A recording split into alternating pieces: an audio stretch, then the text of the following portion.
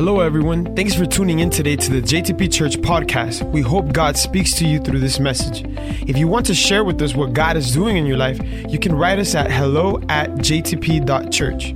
If you would like to partner with us and make a financial gift to our ministry, you can visit us at www.jtp.church to make a donation. Now sit back and enjoy the message. Welcome to part 3 of How's Your Love Life series. Has it been a blessing to you guys? Yeah. Has it helped you guys to see 1 Corinthians 13 in a whole new light? Well, for those that weren't here, the previous 2 weeks, we started in week 1. We established how we can do a lot of good and even supernatural things, even for God. But if it does not come from a place of love, the Bible says that it profits us nothing. You guys remember that? How many of you guys want to make sure that everything you do in life profits you? Otherwise, it's a waste of time. Lift your hands if you like to waste your time. Anybody loves to waste their time? Nobody, right? You want to make sure that everything you do has a purpose and accomplishes something. Week 1, we talked about how we could do all these good things, but it all depends on the motivation. Danny was just speaking about the offering and how it's not just how we give our moms the Michael Kors purse. It's not the purse, it's how you give it, right? That's what makes a difference. And it's all about how and why we do certain things for God. And last week, week number 2, we covered the 4 different kinds of love in the Bible. How many of you guys remember it? Let me see. Shout it out. What's one of the loves? Agape. All right. The most important one. What else? Phileo, eros, and I thought I heard it somewhere over there. Storge, right? Those are the 4 different types of loves. We talked a little bit about that. And today we're going to wrap up the series. And as we do, you're going to notice 2 words that are going to come up repetitively. All right, so keep your eyes out for those 2 words. I was reading a little bit and I wanted to share this. Some children in a school were asked what they thought love was. And their answer was really interesting. Sometimes you can learn a lot from hearing what kids have to say, despite their age. For example, one said, love is when your puppy licks your face even after you've left them home alone all day.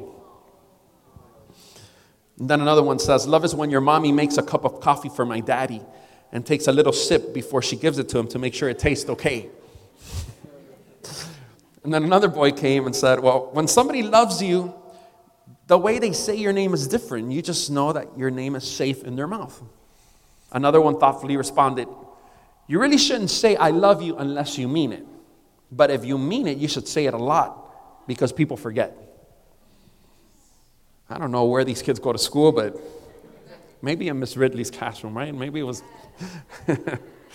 And finally, a 7-year-old Bobby, he said, love is what's in the room with you at Christmas if you stop opening presents and listen.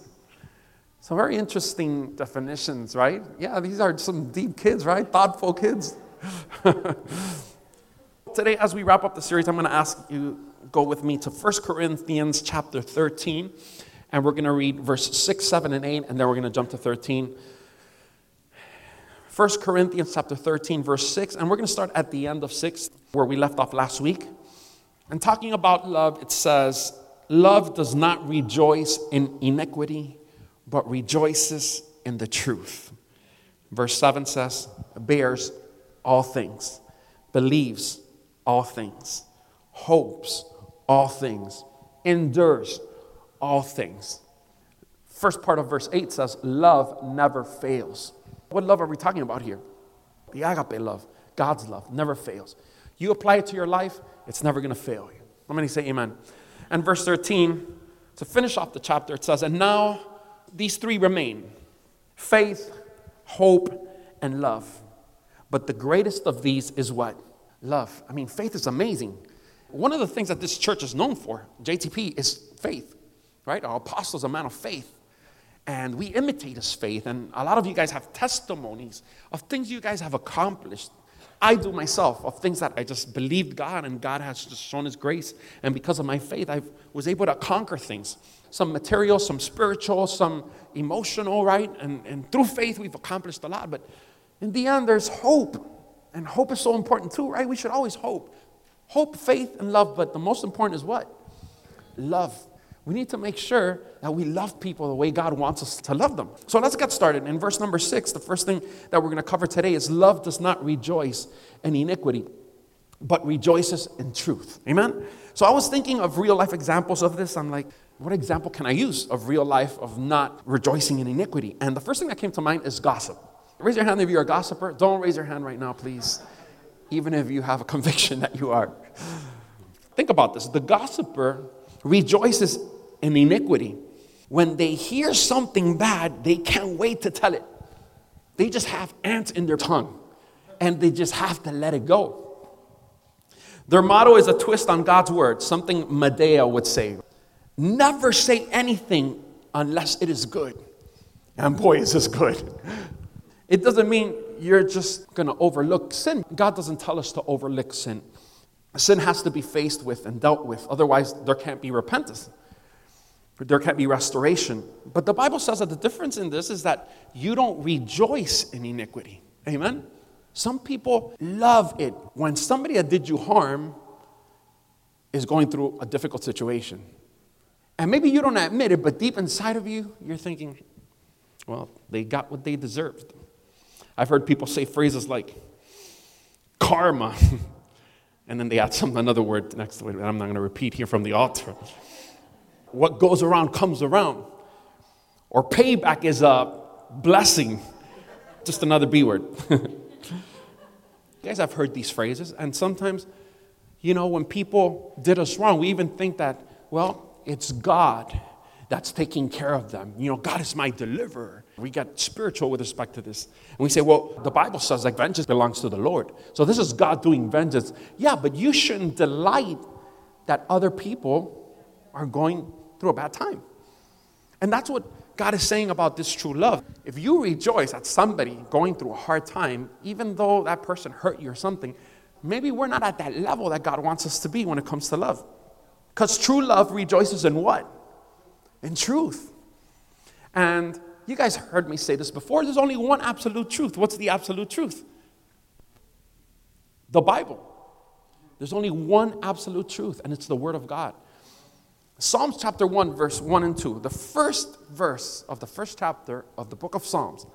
It says, blessed is the man. Now, I want to see the hands of all the people that want to live a blessed life. And it says man, but it's talking about mankind, men and women, all right, ladies and gentlemen.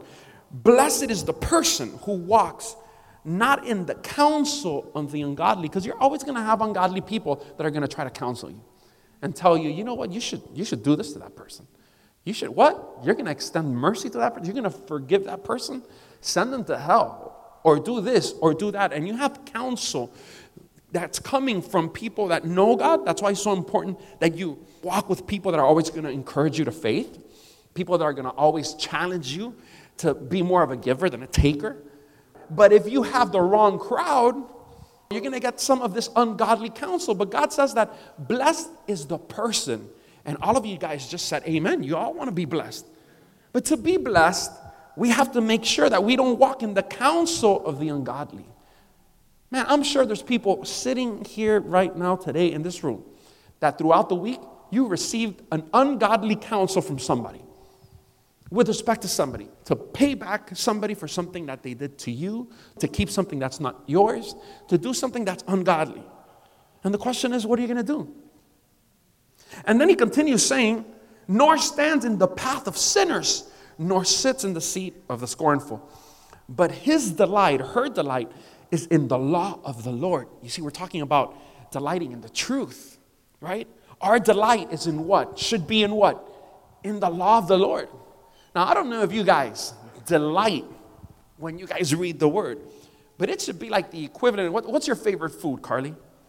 I put you on the spot. It's true. She said it's pregnant. It's everywhere. Yeah, today's favorite food, it's not yesterday. So, okay, Jesus, what's your favorite food? Burgers, it's high up there, but rice and beans. Nothing like homemade food. All right. Anybody else can tell me right away you don't even have to think about it. That's your favorite food. Boom. Pizza, pasta, like me. I'm Argentinian. A good bone-in ribeye steak. You know what I mean? That's my delight. Now, when you're reading the word, the Bible says that Just like you delight in food, that's how you should delight in the Word of God. How can you delight in something that you don't even use every single day and it's there for you? So God is saying, blessed is the man that delights in the law of the Lord, and in his law he meditates day and night. So you see, if you're a person that meditates in the Word of God and that loves it, and your delight is in the Word of God, when these other ungodly counsels come, you're delighting in the Word. And you know that these things are against the Word. They're contrary to the Word of God. So you're going to cancel them out.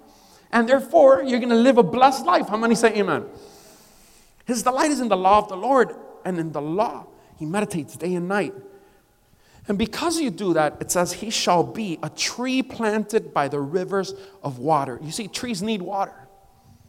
If there's no water, if there's drought, if there's no rain, trees are going to wither, they're going to die. But you're going to be a tree planted right by the river. You know what? It doesn't matter if it doesn't rain because you're by the river. There's always going to be water flowing. How many say amen? That bring forth its fruit in its season, whose leaf also shall not wither. You're going to be green, baby. Super green. And whatever he or she does shall prosper. It's so important not to delight in iniquity, but to be able to delight in the truth. How many say amen? Come on, raise your hand with me and say, I'm going to delight in the truth. Verse number 7 starts, and it says, bears all things. And you're going to see that every single phrase that you read in verse number 7 from the New King James Version is going to end with all things. Because sometimes we can bear some things, but it's not the same thing to bear some things and to bear all things. Man's love bears some things. I have a limit. There's a line that once you cross that line, I ain't going to bear anything for you. I'm not going to put up with anything else. But God's love has no lines, no limits, no boundaries. It bears all things. The word bear in the Greek is the word stego. Everybody say stego. S-T-E-G-O, which means to cover. Okay? Kind of like a roof. You know, the reason why we have roofs in our house is so that some inclement weather won't come in. It guards us from rain. It guards us from extreme heat or extreme cold. Right? It's designed to protect and shield people from things like storms, especially here in South Florida, hurricanes, tornadoes, rains, hail, snow, wind. And in some places like South Florida, this protection is vital. What would have happened if we wouldn't have had a roof during this hurricane that just passed? We wouldn't have survived. So it's vital in some places. And by using this word stego, the Apostle Paul is giving us a powerful illustration. We need to understand that there are many different seasons to life. Amen? Not every season is going to be rosy. Some seasons are difficult. We've talked a little bit about this in the past. Not all seasons are pleasurable. In fact, some are stormy and difficult. You might be going through a stormy season right now. You might be going through a situation in your life right now that's not the one that you would desire. And if you have no shield to guard you in these stormy times, then it becomes much more difficult for us to survive spiritually. Now, we're talking about spiritually here, right? But we're using this analogy about storms and roofs. And sometimes, because we don't have this stego, right? We don't have this cover. Then when storm rises, we're unprotected. Like the roof of a house. A friend who moves in the agape love of God will stay near in times of trouble. That friend will hover over you to protect you from the storms of life. They're going to have a godly counsel, not an ungodly counsel. How many of you appreciate friends like that? Come on, raise your hand if you have a friend that you could count on. And when time gets rough, you know that they're going to be there for you, right? It's a blessing to have people like that. Rather than expose you or expose your flaws to the view of other people, a person who operates in this kind of love will conceal. They will cover you. They will protect you. For real agape love is always there in times of trouble to lend support. Don't just think about the people that do it for you. Think about who you do that for. And if you are that kind of person for other people. Then it continues saying, it believes all things. God's love, the true definition of love, believes all things. I heard a story about two friends, one of which was showing great affection to someone the other friend considered was unworthy of love, and he spoke up and fearing that his friend was being taken advantage of or that would end up being disillusioned in the end. And the friend answered something that was awesome, and I thought I'd share it today with you guys. He said this: "When I stand before the Lord, I hope you'll say of me that I loved too many rather than too few." And it's so important to live our life by that. It's a risk to love people God's way. Jesus took the risk, cost him his life, went to the cross, but was lifted up by God the Father. There's a cost, there's a sacrifice. We talked about this. There's a risk to loving people the way God loves us. Love believes in people. It finds its way through the mess and sees the potential.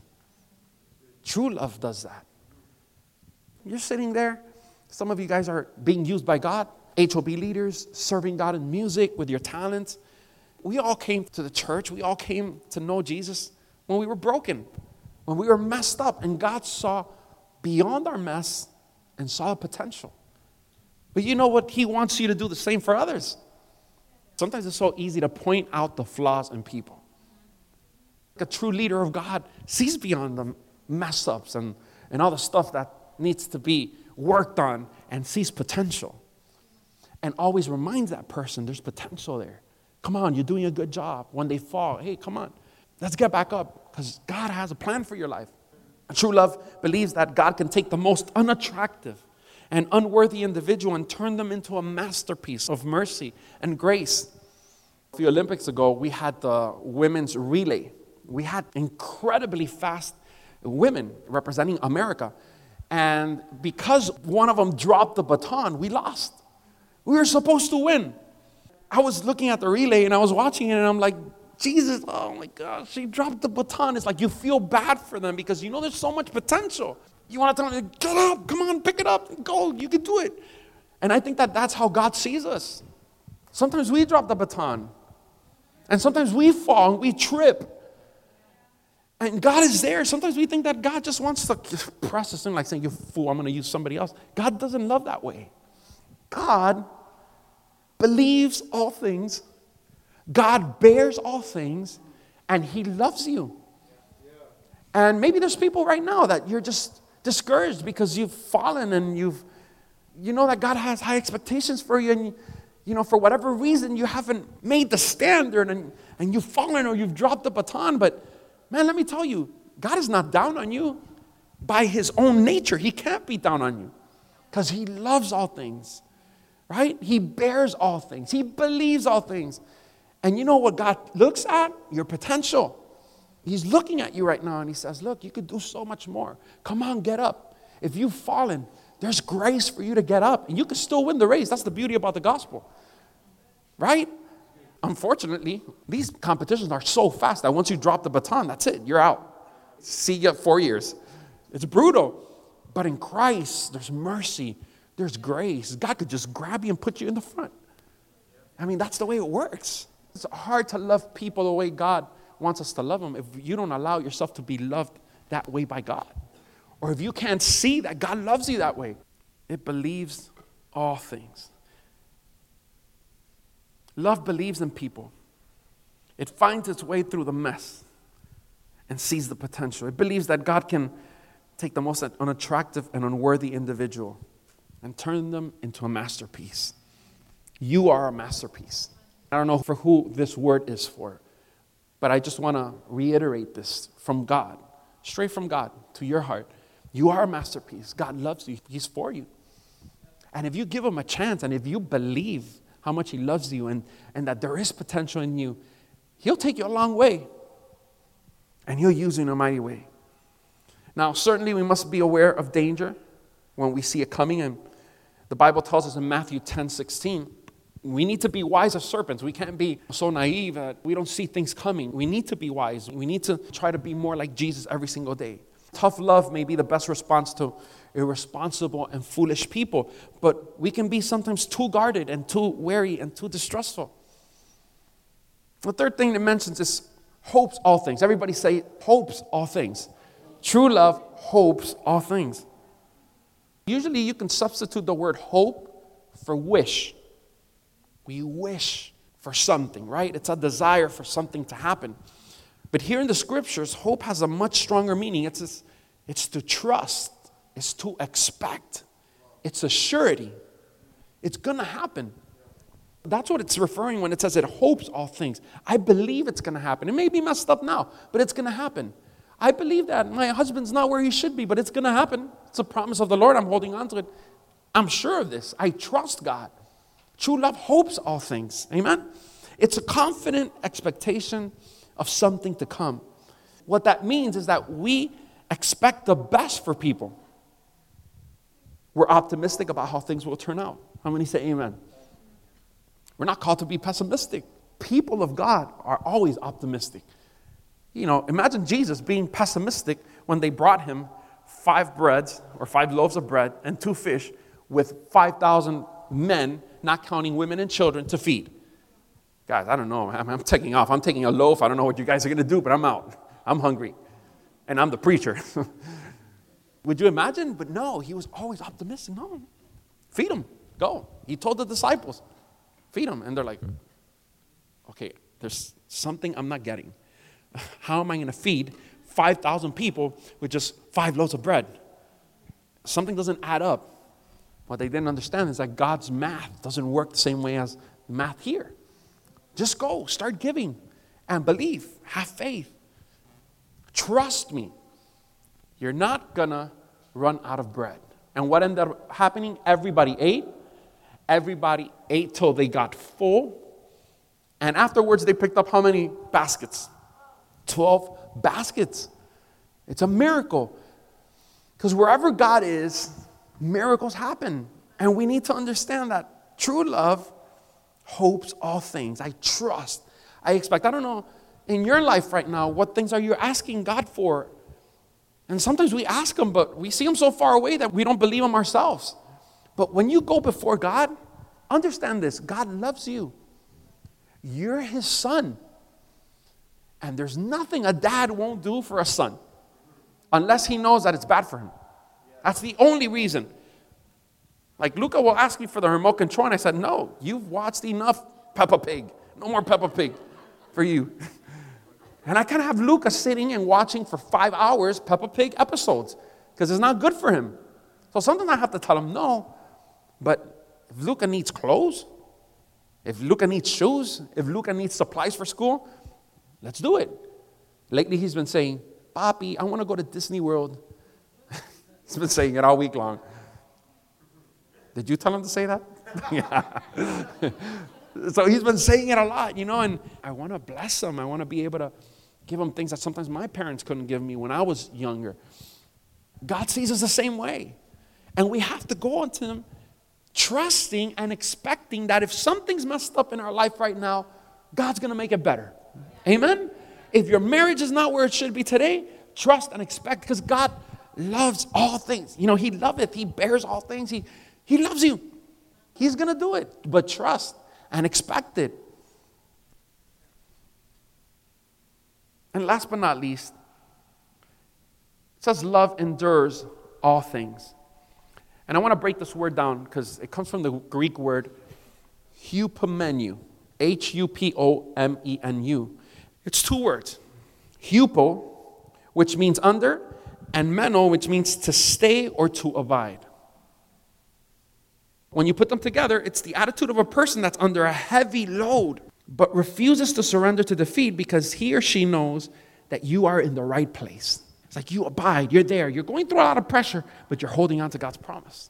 You're believing it, you're enduring it. You're enduring it because you know you're well positioned. It's just a matter of time, but this is going to let go, and it's going to happen, and I'm going to see the glory of God. And I'm going to see my family come to Christ, and I'm going to see my finances come to order, and I'm going to see my body be healed, and I'm going to see all these things happen. And you're just waiting for that to happen confidently. You're abiding under God's promises. That's why when we read Romans chapter 8, verse 28, which says, and we know that all things work together for the good. Come on, somebody shout good. Of those who love God. All things work together for the good. Sometimes we see things as bad and we interpret them as bad, but no, all things, even the ones that seem bad, they're working in your favor for good. For those that love God. Now love, guess what love that is? Agape. those that love God and trust them and bears all things, endureth all things, believes all things. It's that love that said, God, I know you're not going to let me go. You're not going to do me wrong. You're going to glorify yourself. I'm holding on to your promise, and I'm going to see your glory. I don't know how many of you guys are expecting God to do something amazing before the end of the year, before December 31st, a promise or something that you're asking God for. God, deliver me from this or open this door. It's going to happen. You need to abide and believe and expect it.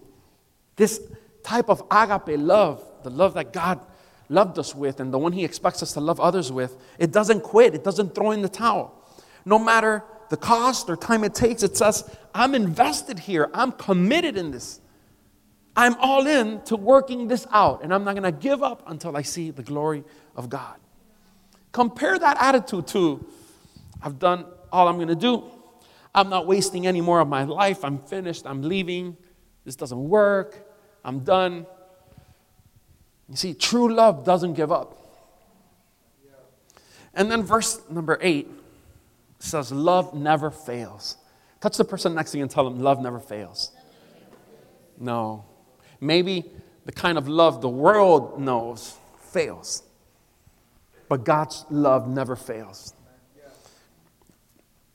Back in the days, there was a column in some newspaper in the States.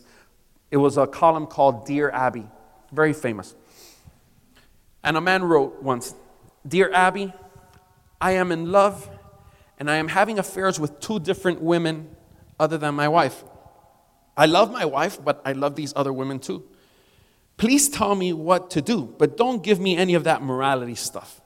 Signed, Too Much Love for One.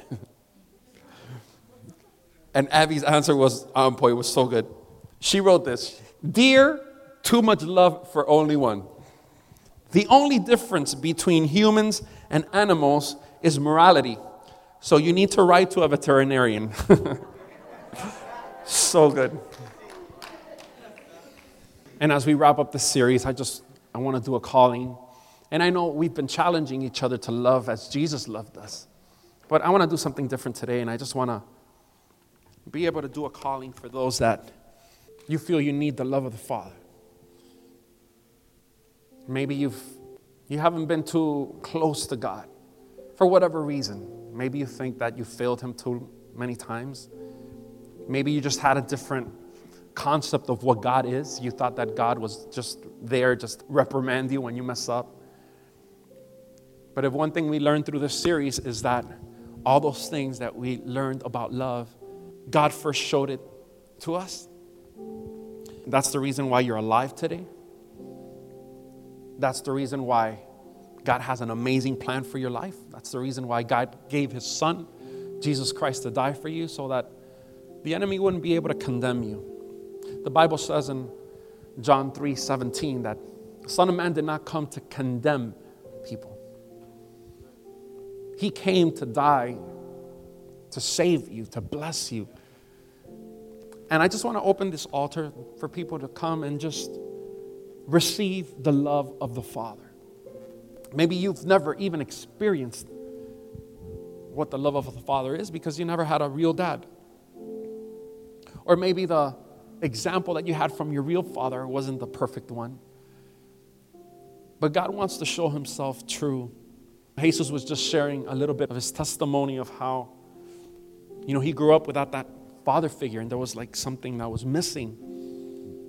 But God is so faithful that even in that difficult time, his years when he was a youth and growing up without a father, God restores all things. And now I see him and he has a beautiful relationship with his father. Because his father opened up and came to the love of the Father. He understood that even though he made mistakes just like everyone else, there still was grace from God towards him. And God restores. And he puts stuff back together. He restores relationships. He restores you as a person, as an individual. He gives you self-worth. He tells you, you are my son. You have belongingness. You belong to me. The Bible says that no one can take you away from the hands of God if you allow yourself to be there and allow yourself to be loved by him. And sometimes we don't realize it, but we're running away from God's love. You say, no, I don't need God. And we don't realize that all God wants to do is just protect us. Because love covers all. We read last week that love covers multitudes of sin. And I don't know what sin you probably fell in. I don't know where you are right now. But as we worship now, I just want to open the altar for you to come here and just receive the Father's love. If there's nobody here that needs the Father's love, well, so be it.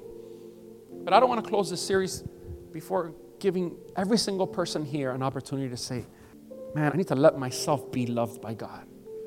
Because He's been trying to love you. It's just that sometimes we're just too busy running away and finding other people or other things that we think that are going to love us more than He. You know what? You're never going to find it. There's no love like the Father's love.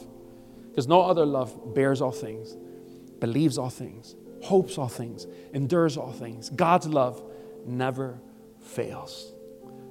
So as the song goes on, as we sing about God's love, pray that if God spoke to you in whatever way, come to the altar. The arms of the loving Father are here.